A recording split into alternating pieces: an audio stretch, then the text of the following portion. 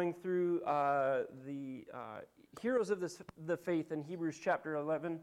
And so this morning we're going to be sort of week 2 on Abraham. And so we will be in jumping between Hebrews chapter 11 and Genesis chapter 22 is really where we'll spend the bulk of our time, just talking about this story of Abraham, because many of us either may not have heard it for a while or may not have any Bible knowledge. We want to make everybody feel welcome. So we'll be going through that together. So if you have your Bibles, you can flip over to Hebrews chapter 11 or Genesis 22. So by way of introduction or opening, how many of you are really, really good test takers? Like you can walk in, and whether you are somebody that studies a lot or whether you are somebody that just can walk in without, is anybody one of those people that can walk in without any studying and just ace it? Like every time you have wow. See, we hired a good one here, so that's good. So Jacob,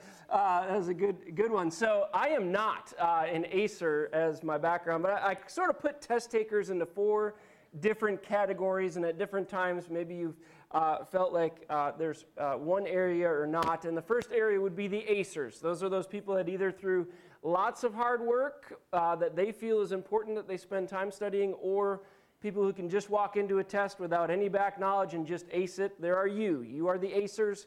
Congratulations, I will never be one of you. Number 2, you may fit into this category. They are the bombers. It doesn't matter if they study all week long, they will get there. Their anxiety will get the better of them, and you might as well just write F at the top. It just is easier. It makes everybody feel better as they begin to try to turn it into a capital A. Been there, done that. There's also the squeakers. Those are the people that you would think they just won the lottery if they get a C- or a D-. It's anywhere in that range. A C- to D- is as good as a B+ or an A+. It's like, all right, I can handle this. I tended to be a squeaker. I'm just going to be quite frank with you guys. And there's the other group, and those are the glancers. Those are the people that don't study, are not smart enough to pass the test, and so they glance over in everybody else's work to try to pass the test. And so generally I was a squeaker. I was a squeaker. I would squeak by the skin of my teeth. Regardless of how much I studied, I would squeak by just enough. I mean, I would bring C's home, and my parents would take me out for ice cream. I mean, if I got a C or C+, it was like, we're going to Dairy Queen. Anybody? Dairy Queen, Blizzard, Buster Bar, Parfait? Are we there? All right. So this is kind of how I responded through junior high. I just settled for being a squeaker and would just kind of waltz through, hoping that I would do well. And then I got to 9th grade U.S. history class, and I have met my match. There was no way to squeak through my U.S. history class with Mr. Malloy, who was this phenomenal teacher, but he would make sure that you had everything that you needed to pass every test every week. I mean, he was a phenomenal teacher, but I was an obstinate student and did not learn. And so I received my first official grade on a report card, F, which are much harder to turn into an A for your parents, and actually had to redo my U.S. history class. So this is confession time. Had to redo my U.S. history class first semester of my senior year. I had to go back and sit with a bunch of sophomores and redo my class so that I would be able to graduate. So in our current culture, in the same way that I had this phenomenal teacher, Mr. Malloy, he was such an influence on me that I actually took him the next year. I took him for economics 1 and 2 the next 2 years because I just loved what a great teacher he is. And in our culture that we're in right now, one of the things I noticed, although Mr. Malloy was a phenomenal teacher, I was a horrible student. And I don't ever judge Mr. Malloy for not allowing me to pass, even though I tried slipping him money.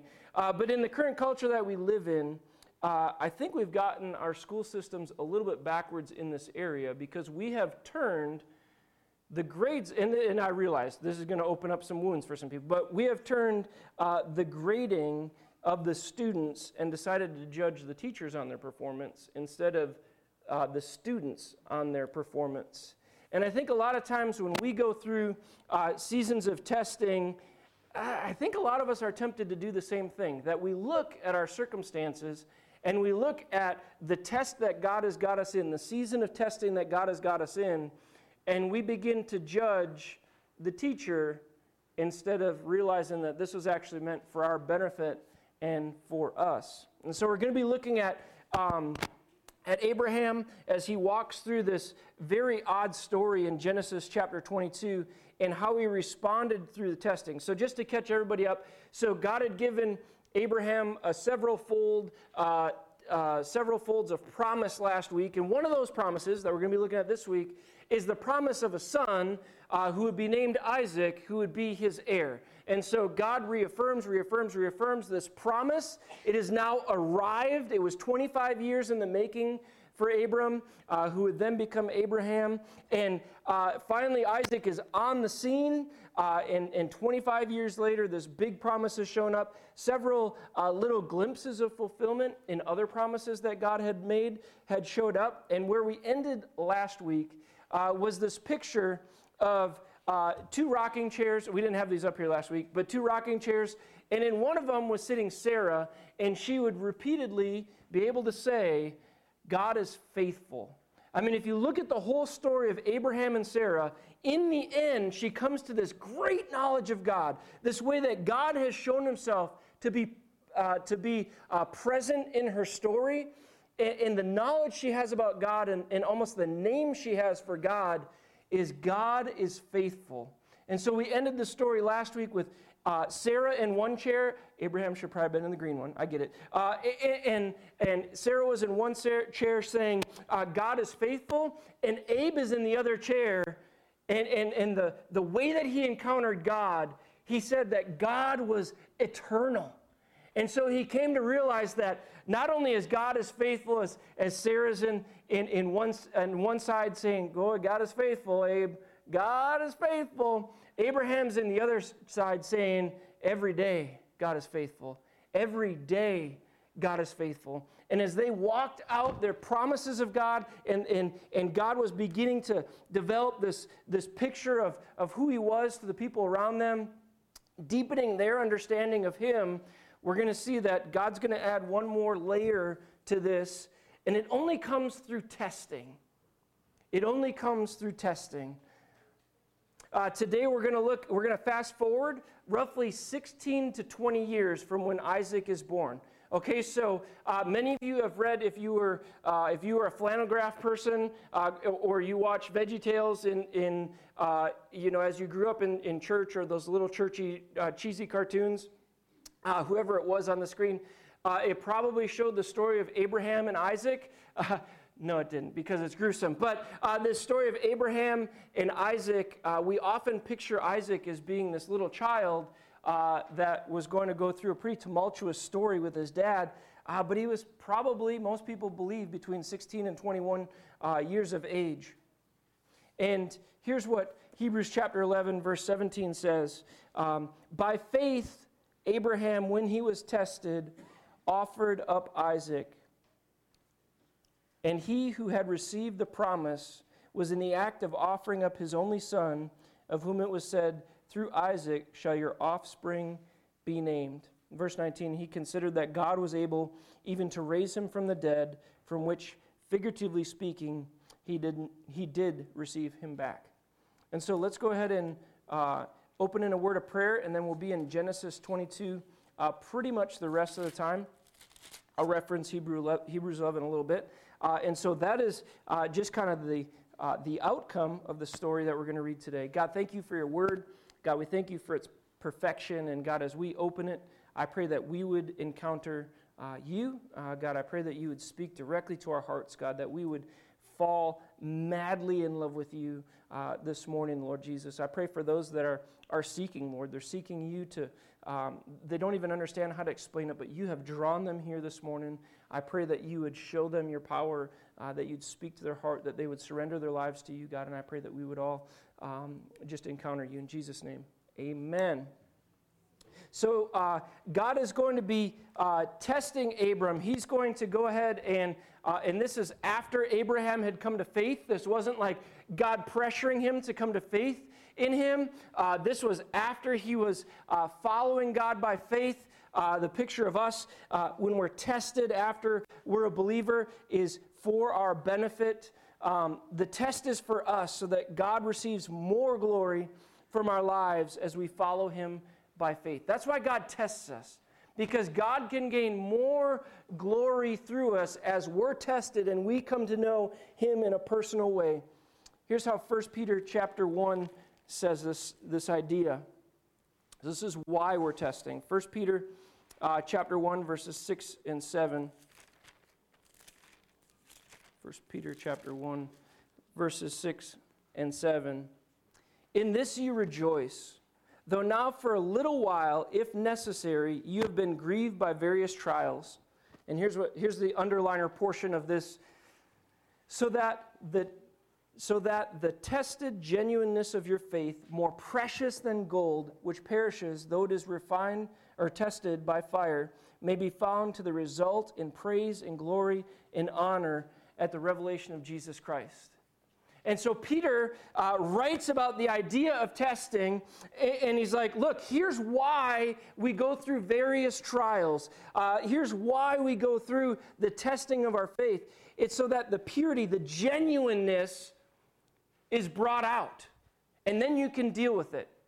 You know, when I'm pressed and when I'm tested, you know what often happens? I lose my cool and get frustrated. I mean, maybe none of you are like that. Maybe you're all acers and I'm just the minority. But, man, when I'm tested, some of the worst things in me are flushed out. Peter writes, so that the tested genuineness of your faith, more precious than gold, that perishes, though it is tested by fire, may be found to result in praise and glory and honor at the revelation of Jesus Christ. You know who shows up when we're tested? It's Jesus Christ. It's Jesus Christ. It's Jesus Christ. You're left with, when you're tested, what you believe about God. You're left with, at the end of the day, Jesus, so that it can result in more praise and more honor and more glory. God is straining every impurity out of us when we go through a season of testing. And that's exactly what he's going to do in the life of Abraham. So Genesis chapter 22, verse 1. After these things, God tested Abraham and said to him, Abraham. And he said, here I am. And he said, take your son, your only son Isaac, whom you love, and go to the land of Moriah, and offer him there as a burnt offering on one of the mountains of which I shall tell you. Offer your son, your only son. Your only son. God reminds him of the value of Isaac. This is what you are leaving. This is the promise that I gave you. So don't just take your son. Take your only son. Take your best, and I want you to sacrifice him on a mountain that I will show you. This Mount Moriah will become the place of Solomon's temple, and repeatedly, day after day, what would happen when the temple was built is sacrifices would happen over and over and over again for the temporal covering of sin. As people lived out their faith prior to Jesus, they sacrificed day after day after day on this very mountain. And God comes to him and he says, I want you to offer him as a burnt offering. How old was Isaac? 16 to 20 years old. He's lived with the fulfillment of the promise. He's invested in this child. He's grown him up in the faith. And now he's going to sacrifice him. The first question on the test for Abraham is, am I like every other God? You see, that's the question. The first part of this, the first question on the test for Abraham is, am I like every other God? Would I really tell you to do this? Would I really do it? In the time period, in Old Testament time period, throughout the Old Testament, there were people that would take their firstborn son and they would literally sacrifice them through some pretty gruesome means. Sometimes, depending on where they lived, they would actually throw them into a pit or into a volcano to kill their child. They believed that they needed to appease God by sacrificing their children. See, it's not just, am I like every other God? It is, do you know me, Abraham? Do you know me? Would I really tell you, would I really take you to the end like that? Would I really tell you to do this? See, a promise that is never tested is worthless.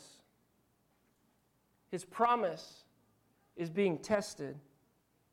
Hebrews 11:19 says on the score sheet for Abraham that he gets it right.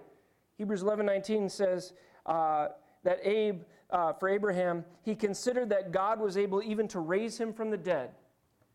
So he was willing to go and willing to obey because the best reasoning that he could come up with after God gave him this was, well, at the very least, God's going to raise him from the dead because my God has enough power to do that. You see, he had sat in the chair professing God is this eternal God. God is this God that is faithful every day. And now it's being put to the test. Let's go on reading in Genesis chapter 22, starting in verse 3. So Abraham rose early in the morning, saddled his donkey, and took 2 of his young men with him and his son Isaac. And he cut the wood for the burnt offering and arose and went to the place of which God had told him. On the 3rd day, Abraham lifted up his eyes and saw the place from afar. Then Abraham said to his young men, "Stay here with the donkey.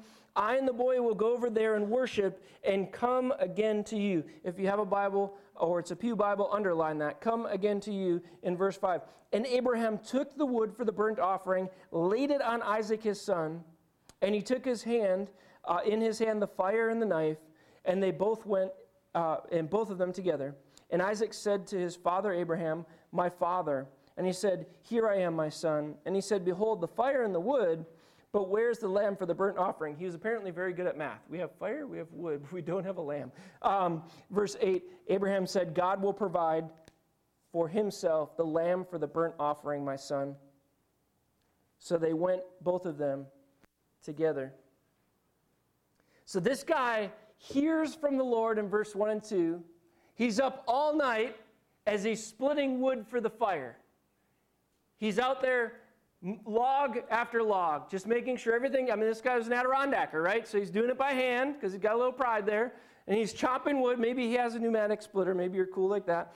But he's splitting some wood, and he's thinking with every strike, God is faithful. God is eternal. God is not like other gods. And he strikes the wood. He splits the wood. And after laboring in prayer, it says that he got up early the next morning. And then as they get ready to go into the woods, he says, "I and the boy will come again to you." This guy is fully confident that God will provide a way out of this test. He is fully confident. It's as if Abe has a skip in his step to see how God is going to work this one out. That is not me in a good day of testing. That is crazy. And this guy is almost skipping into his, there are days where you might skip in the wood to offer one of your sons or daughters. But this guy has seen God, that was a joke. Sorry, that wasn't serious. But this guy has seen God produce a child through a lot of rusty pipes and a lot of old parts that weren't working. And he's excited to see what God is up to in finding a solution to this. The question number 2 on the test for Abraham is, will you trust me when my provision seems to be dried up? Will you trust me when my provision seems to be dried up? Abraham gets this one right. He says, "I and the boy will come again to you. God will provide. God will provide the lamb." He knew there was a way through this test, and it was to not let go of the Lord and his promise. Verse 9, Genesis chapter 22. When they came to the place of which God had told him, Abraham built an altar there and laid the wood in order and bound Isaac his son and laid him on the altar on top of the wood. Then Abraham reached out his hand, took his knife to slaughter his son. But the angel of the Lord called to him from heaven and said, Abraham, Abraham. And he said, Here I am. And he said, Do not lay your hand on the boy or do anything to him. For now I know that you fear God, seeing that you have not withheld your son, your only son, from me. And Abraham lifted up his eyes and looked, and behold, behind him was a ram caught in the thicket by its horns. And Abraham went and took the ram and offered it up as a burnt offering instead of his son. So Abraham called the name of the place, The Lord Will Provide. And it is said to this day, on the mount of the Lord it shall be provided. So just as Abraham's arm is about to drop with the knife in it and plunge it through his son's chest, and he was serious. The fact that in the Hebrew it repeats Abraham twice, I mean, he was already ready to come down. And the angel stops him before he does something foolish and says, No. I see that you fear God. You have passed the test. You see, here's where many of us balk, is right at this spot. Is right at this spot. We will know that God has spoken something into our hearts. Generally, the first thing to hit is fear of cost. When God calls you to do something, it is going to cost you greatly. I'm going to repeat that. When God calls you to do something, it is going to cost you. You see, the idea that, boy, if I follow God, it's just going to be, rainbows and unicorns and everything's going to be great, just don't work. It's going to cost you emotionally. You're going to hear from the Lord, and you're going to say, this is going to take too great of a toll on my family or those around me. This is going to put too much strain on my marriage. Or just simply the love of your lifestyle controls you. It stops us dead in our tracks, and the test fails. And you see, question number 3 that Abraham has asked is, who rules your heart? Who rules your heart? Abraham's life to this point for the last 16 to 20 years has been, I'm going to bring this kid up in the ways of the Lord. I'm going to do it. I'm going to do the best I can with the promises I've been given. I'm going to walk with the Lord. I'm going to teach him to walk with the Lord. And slowly, I got to wonder, did Isaac begin to be more than just the apple of his eye, but become the longing of his heart? Had his desire for his son become so great? And so God comes to him and with these words sort of simply asks him, am I on the throne of your heart, or is Isaac? Who rules your heart? So I put as our title for today, Abraham, the worst youth pastor ever. So if you ever are at a church and the youth pastor decides he's going to sacrifice the kids, that's a bad youth pastor move, unless it's on accident. But really the title should be Thriving in the Midst of the Test. How do we thrive in the midst of our test? And I don't think this is some great magical formula for thriving in the test, but I want to kind of look at Abraham. I want to look at some things, scripturally as we just unpack this. I'm going to give you hopefully 6 things, unless I run woefully out of time and get caught on a tangent. Just throw a pen at me and get me back on track. So number 1, how do we thrive in the test? Things to remember as you walk through the test. Number 1, God didn't change when your test came. God did not change one bit when your test came. You see, there's obviously, when testing occurs, and we see it in the life of Job, that at the beginning of the story of Job, when he's overly blessed, Satan's response to that is to go to God and to say, but what if we take everything away from him? What if we take his children away from him? What if we take his health away from him? Then he'll curse you. And so there's always an element of spiritual warfare or an attack from the enemy as we go through tests. And Satan's job is to twist the test into a tempt. And so God is a God that tests. He tests us for our good. He tests us not because he doesn't know your heart, but he wants you to see your heart. It's not that God doesn't know your heart. He doesn't test you for his benefit. He tests you so that you understand your heart. The result of testing is going to involve you seeing your heart and you realizing your need for Christ to come in and invade your heart afresh and anew. It's always going to be an element of this. James 1:13 and 14 says this, "Let no one say when he is tempted, I am being tempted by God. For God cannot be tempted with evil, and he himself tempts no one." However, what Satan loves to do, what the enemy loves to do, is twist your test into a tempt. The Lord's job is to test you, and the enemy's job is to tempt you within the test. And all of it is under God's sovereign control. God is not the tempter. He is the one who fully prepared you for this test. 1 Peter 1:3 says that he's given us everything we need. Everything you need to succeed. It is all in his Spirit. He has given it to each one of you. The Father is like Mr. Miyagi. He has been teaching you for a while to wax on and wax off. And you finally are in the ring of a test. And now all of a sudden you're doing things you didn't realize you were doing. You're doing the flying canary. And it's all something that God has given you, driven by his Spirit, as you practiced waxing a car, right? And then you moved to swatting out arms that are flying at you, right? Oh, I finally figured it out, right? And the clueless look, so watch Karate Kid this week, but the clueless look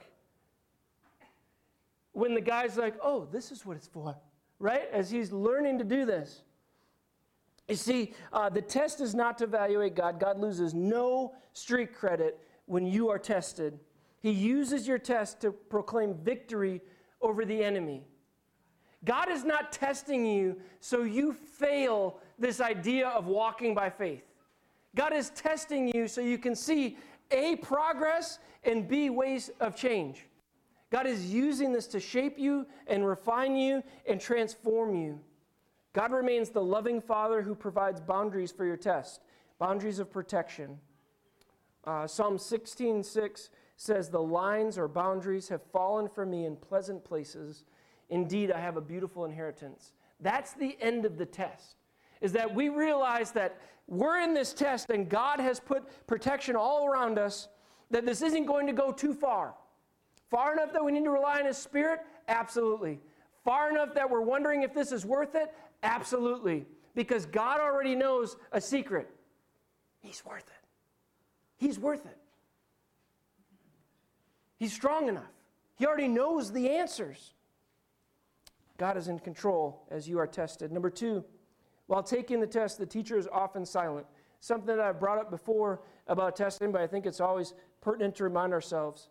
You know, you go in for, you begin to read through Genesis chapter 22, and we get God speaking in verse 2, and then there's like silence. And then as the test is further along, then the angel shouts out, wait, stop. So from verse 3 to 10, while the test is being taken over a couple days period, there's silence from God. There's silence. You see, the teacher knows how much silence you need.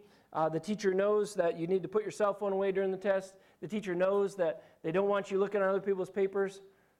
There's silence from the teacher when there's a test given. We need to go back in those seasons to what the Lord has last spoken to find the courage to get through the test. Oftentimes we go through life and we've heard from the Lord and we haven't obeyed the Lord in certain areas. Oftentimes in the test is where we are seeking the Lord and God reminds us of the last thing that he's spoken. For Abraham, that was in Genesis 17:19. You shall call his name Isaac. You shall have an heir. This is the one. There was no questioning in Abraham whether this Isaac was the Isaac for the test. There was no questioning at all. He knew what God had spoken. But again, Satan turns the test into a tempt when we are tempted to add to what God has spoken or to change what he's spoken.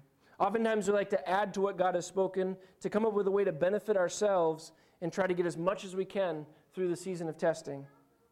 Oftentimes we try to change what God has spoken because we want a more socially acceptable, we want to be more socially acceptable in our response. We also want it to fit in our current lifestyle. Abraham's not wondering, I wonder what everybody's going to think if I slaughter my son. I mean, that's not even on the table, because God's voice is the voice that rules his heart. Number 3, abiding will prepare you before and sustain you through your seasons of testing. Let me repeat that. Abiding will prepare you before and sustain you through your seasons of testing. Abiding is sort of a biblical word, a biblical picture. And in John 15, one of the things that's talked about is that we abide as the vine and the branches, that the nourishment and everything that we need comes from Christ and then goes to us in that close relationship. I like to think of it in a church filled with so many babies lately of one of those baby burrito wrap-up things, where the baby's wrapped up and it's like strapped, sort of like a Chewbacca strap, and the baby just lays in there right next to the mother's heart. That's the picture of abiding in Scripture. God's abiding in Christ, or being close to God's heart before prepares us for the test that's coming. Because we don't know when the test is going to happen. Oftentimes God's tests are more like pop quizzes. And so that abiding relationship that we have, where we are just getting our nourishment and our care and our protection from God, and we are unashamed to do so, unashamed to humble ourselves and say, God, I can't do this on my own. That abiding relationship, that Chewbacca strap, abiding relationship with God, prepares you for the test and then sustains you through the test so that you can look back on the test and either learn from it or praise God that he brought you through it, or praise God for how he brought you through it, or praise God that you can see progress from when you first started following the Lord until now. All those things are happening, but none of that happens without an abiding relationship with Christ. God regularly takes you beyond what you can do alone and can bear. I would say daily gives you more than you can do on your own in your natural man or woman. But God's Spirit is faithful. God's Spirit is faithful. Number 4, keep your eyes on your own paper. All right, when taking a test, keep your eyes on your own paper. It helps that I started school growing up for the first 7 grades. I was in Catholic school, and so we were taught by nuns, and they carry large rulers. And so I learned very early on to keep my eyes on my own test. But the teacher is responsible for handing out the grades. Don't worry what's on others' tests. Like, there's so many times when the pressure hits and it's easy to look over at others and wonder 2 things. Why does their life seem so easy in comparison to mine? When you're in a season of testing, it's really easy to kind of panic and look around like wondering, why does it seem so easy for them and not for me? That's because you're not in their shoes and not in their head, all right? That's the quick answer. But the emotions of jealousy and anger and frustration, the feeling of, I'm just going to give up, give in, because you know what? I'm looking at their life and I'm thinking they got it good right now. And they've got something that I don't have. And number 2, did you do something wrong? And is this a judgment from God? Did you do something wrong, and is this a judgment from God? And sadly, I think I know multiple times in my life when I've fallen into either of these in a season of testing, wandering around and thinking, wow, God is judging me for something. God is like, man, he is pouring out wrath on me for something. And you can even feel embarrassed by your particular test. Like, man, I don't want everybody to know I'm going through this. And then isolation happens, and then you're off in the pickers by yourself. You see, here's the reality of keeping your eyes on your own paper, of just focusing on, I'm going to go through this test. Now, you may bring others and say, boy, pray for me as I go through this. You may have others involved, but you're not looking at their life saying, I want their life. You're looking to God, realizing that he's got a good plan for you, one to prosper you, not to harm you, one to give you hope in the future. Because the reality is, you don't know what mile that those people are running on. You don't know what battles that person is fighting. You don't know what music they're listening to in their ear as they're going through their own particular test or their own life. And you don't know what injuries that they have that they're running the race with. I encountered all of them this week. I have been attempting to run lately and get a little more healthy. Had a doctor's visit. The first words out of my doctor's mouth was, "You need to lose 20 pounds." It was the best news I've had. I needed validation that I was chubby. And so he told me that, and the next day I doubled my runs. But on this run the other day, it was Friday's run, or Thursday's run, I apologize, and I'm chugging along really good. My running is more of a waddle. I call it a run. It makes me feel better and more healthy, but I'm chugging along on my run, and on my run I encountered a cloud of grasshoppers on the side of the road. So as I'm running, and that's the official term, those of you little spare change, it's not a herd of grasshoppers, it's a cloud of grasshoppers. And so I'm running along. I didn't see them because they're sort of camo, and I'm running along. All of a sudden, these grasshoppers are like in my mouth, in my ears, and so I'm running along the side of the highway, and I'm going like that. Can you imagine being the driver that sees me at that point? The other thing that happened on the run is I'm running along, and I borrowed one of my kids' iPods, and there happened to be a VeggieTales song on. So I'm running along to like this hardcore Christian rap song, and then and I'm a beat runner. Like, I got to have a good beat to run. And all of a sudden, VeggieTales comes on, and I'm thinking it's a Water Buffalo song. This isn't a fast song. And so my pace changed. And then I encountered a hill, and as you're running uphill, man, you just sweat more, and you're further. It was further in my run when I hit the hill, so I was like, But as people are driving by, I'm just picturing what they see. Yesterday's run, there's a snake in the road yesterday on the run. I am not a snake person. But imagine, this is us in our test. And we look to the side, and somebody's going like this. We're like, either prideful, I'm glad I'm not that person, or judgmental, call it grasshoppers would be a lot better than what I'm dealing with. You have no idea what I'm going through. And we can get on either side of that argument. Keep your eyes on your own paper when you're going through a test.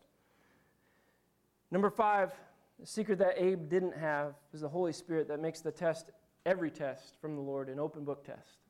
Who didn't love the teachers that we would walk in and they would say the day before the test, tomorrow's test is an open book. See, for a squeaker like me, that meant I'm going to go hang out with my friends tonight. I'm not studying. I got an open book test next day, right? There's no application in that to this message. But if you're a squeaker, you understand that. But I love the teachers that said it's an open book test. Every single test from the Lord is an open book test. John 14:26, and the Holy Spirit makes it that. John 14:26 says this about the Holy Spirit, that his job is to bring to remembrance all that he has said to us. How incredible that God's word is central to our tests, that he is going to remind us of everything that the Father has spoken to us, remind us everything that Christ has spoken in his word. As we go through a test, his word has got to be central. He is a faithful study partner before the test, the Holy Spirit is, and he's your guy in the chair during the test, right? Like he's calling in an airstrike for you in the midst of the test. This is the Holy Spirit's job. He's described as knowing the mind of God, right? Scripture's clear. We don't know the mind of God, right, in our natural man. But the Holy Spirit knows exactly in every moment what God would will for you, and then he's whispering to you every time in your ear, hey, here's where we go. Here's what we do. As you're going through the test, you've got a guy in the chair, and it is the Holy Spirit. God wants to show you the results like a doctor, coming up with a plan to get you healthy, not condemning you with a pass-fail and yelling at you. God is looking at your test results with you and saying, let's go through this. Let's learn from this. Here's where I'm guiding you in my word. And then finally, the test is to refine your view of God. Testing your faith is like the middle turning knob on the binoculars, right? So you've got you've got these binoculars, and as you're going through a test, you're looking at the promises of God and the character of God eternally in one sense, and you're relying on the things that you don't see day to day. And boy, we are counting day to day on the blessings of God. We're counting on the direction of His Holy Spirit. We're counting on His strength to get through. And as we walk by faith, when we get tested, testing is just this. It's using the little turning knob and adjusting your sights so that you can see one thing, and that is God Himself. Because He is the one that is going to carry you. He is the one that is going to lead you. It's incredible to see Abraham go through, and then we get to Genesis chapter 22, verse 14. It says, so Abraham called the name of that place, the Lord will provide. The Lord will provide. So Abraham, last week, he was the eternal God.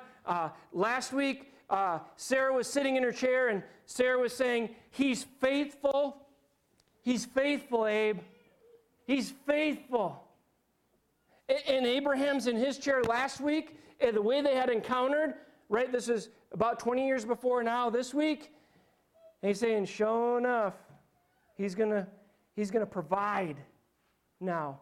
He's not just faithful and eternal every day, but 20 years later, after still seeking God for 20 years, he's able to say, God is going to be faithful to provide everything that I need in every circumstance.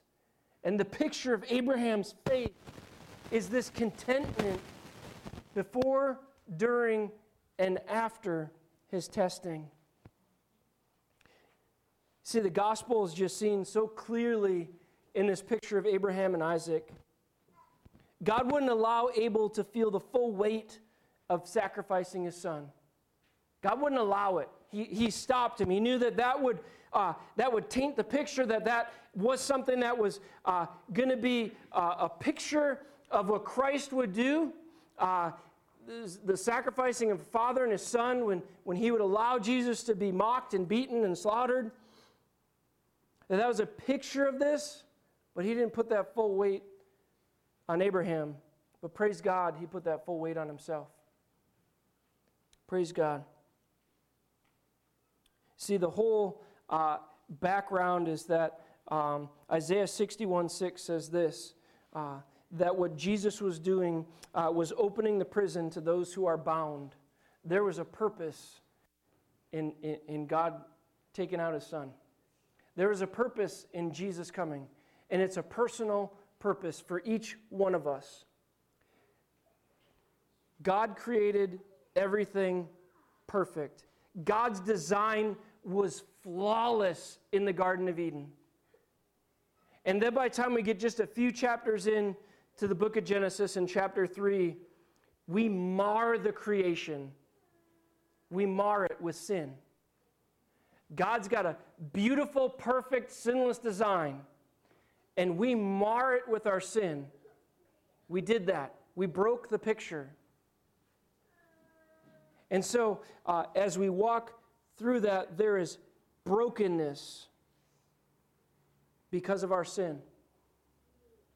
But God is a redeeming God that wants to make the picture perfect. So, God's design was perfect. It was broken by our sin. It brought brokenness to all. We all experience you ever experience brokenness in your life? You ever experience unmet expectations? You ever get let down? You ever get hurt? You ever make a choice that you realize your own sinful nature? Right? Daily? Right? It's brokenness. But God is about redeeming things through Jesus Christ. And so when God took His Son, He said, there's these people that are experiencing brokenness, and the way to fix that is me. So He took a part of Himself, His Son Jesus Christ. He led Him to the cross. He paid our sin fine so that we could go free. Isaiah 61:6 again says that His job was opening the prison of those who were bound. We are bound to sin, death, hell, the grave for eternity. And Christ redeems that as our story, so that we have the ability to walk with Him now and forevermore in eternity. So we're going to sing one last song together, But boy, if you are here and you are experiencing a test and you need encouragement through prayer, you come forward for our prayer time or pray with somebody that looks spiritual next to you. He wants to set you free from your bondage to sin eternally too. If there is somebody here that desires to begin a relationship with God, if you all stand, there will be prayer counselors up front that would love to pray with you to receive Christ. And it is as easy as believing and receiving, as John 1:12 says. God, thank you for this morning, and thank you for your word and how it does the work. God, I thank you for your spirit that illuminates us to you and how you're moving around us. God, I pray that as we worship you with one more song, God, that you would receive honor and glory through our response to you and your work in this place. In Jesus' name, amen.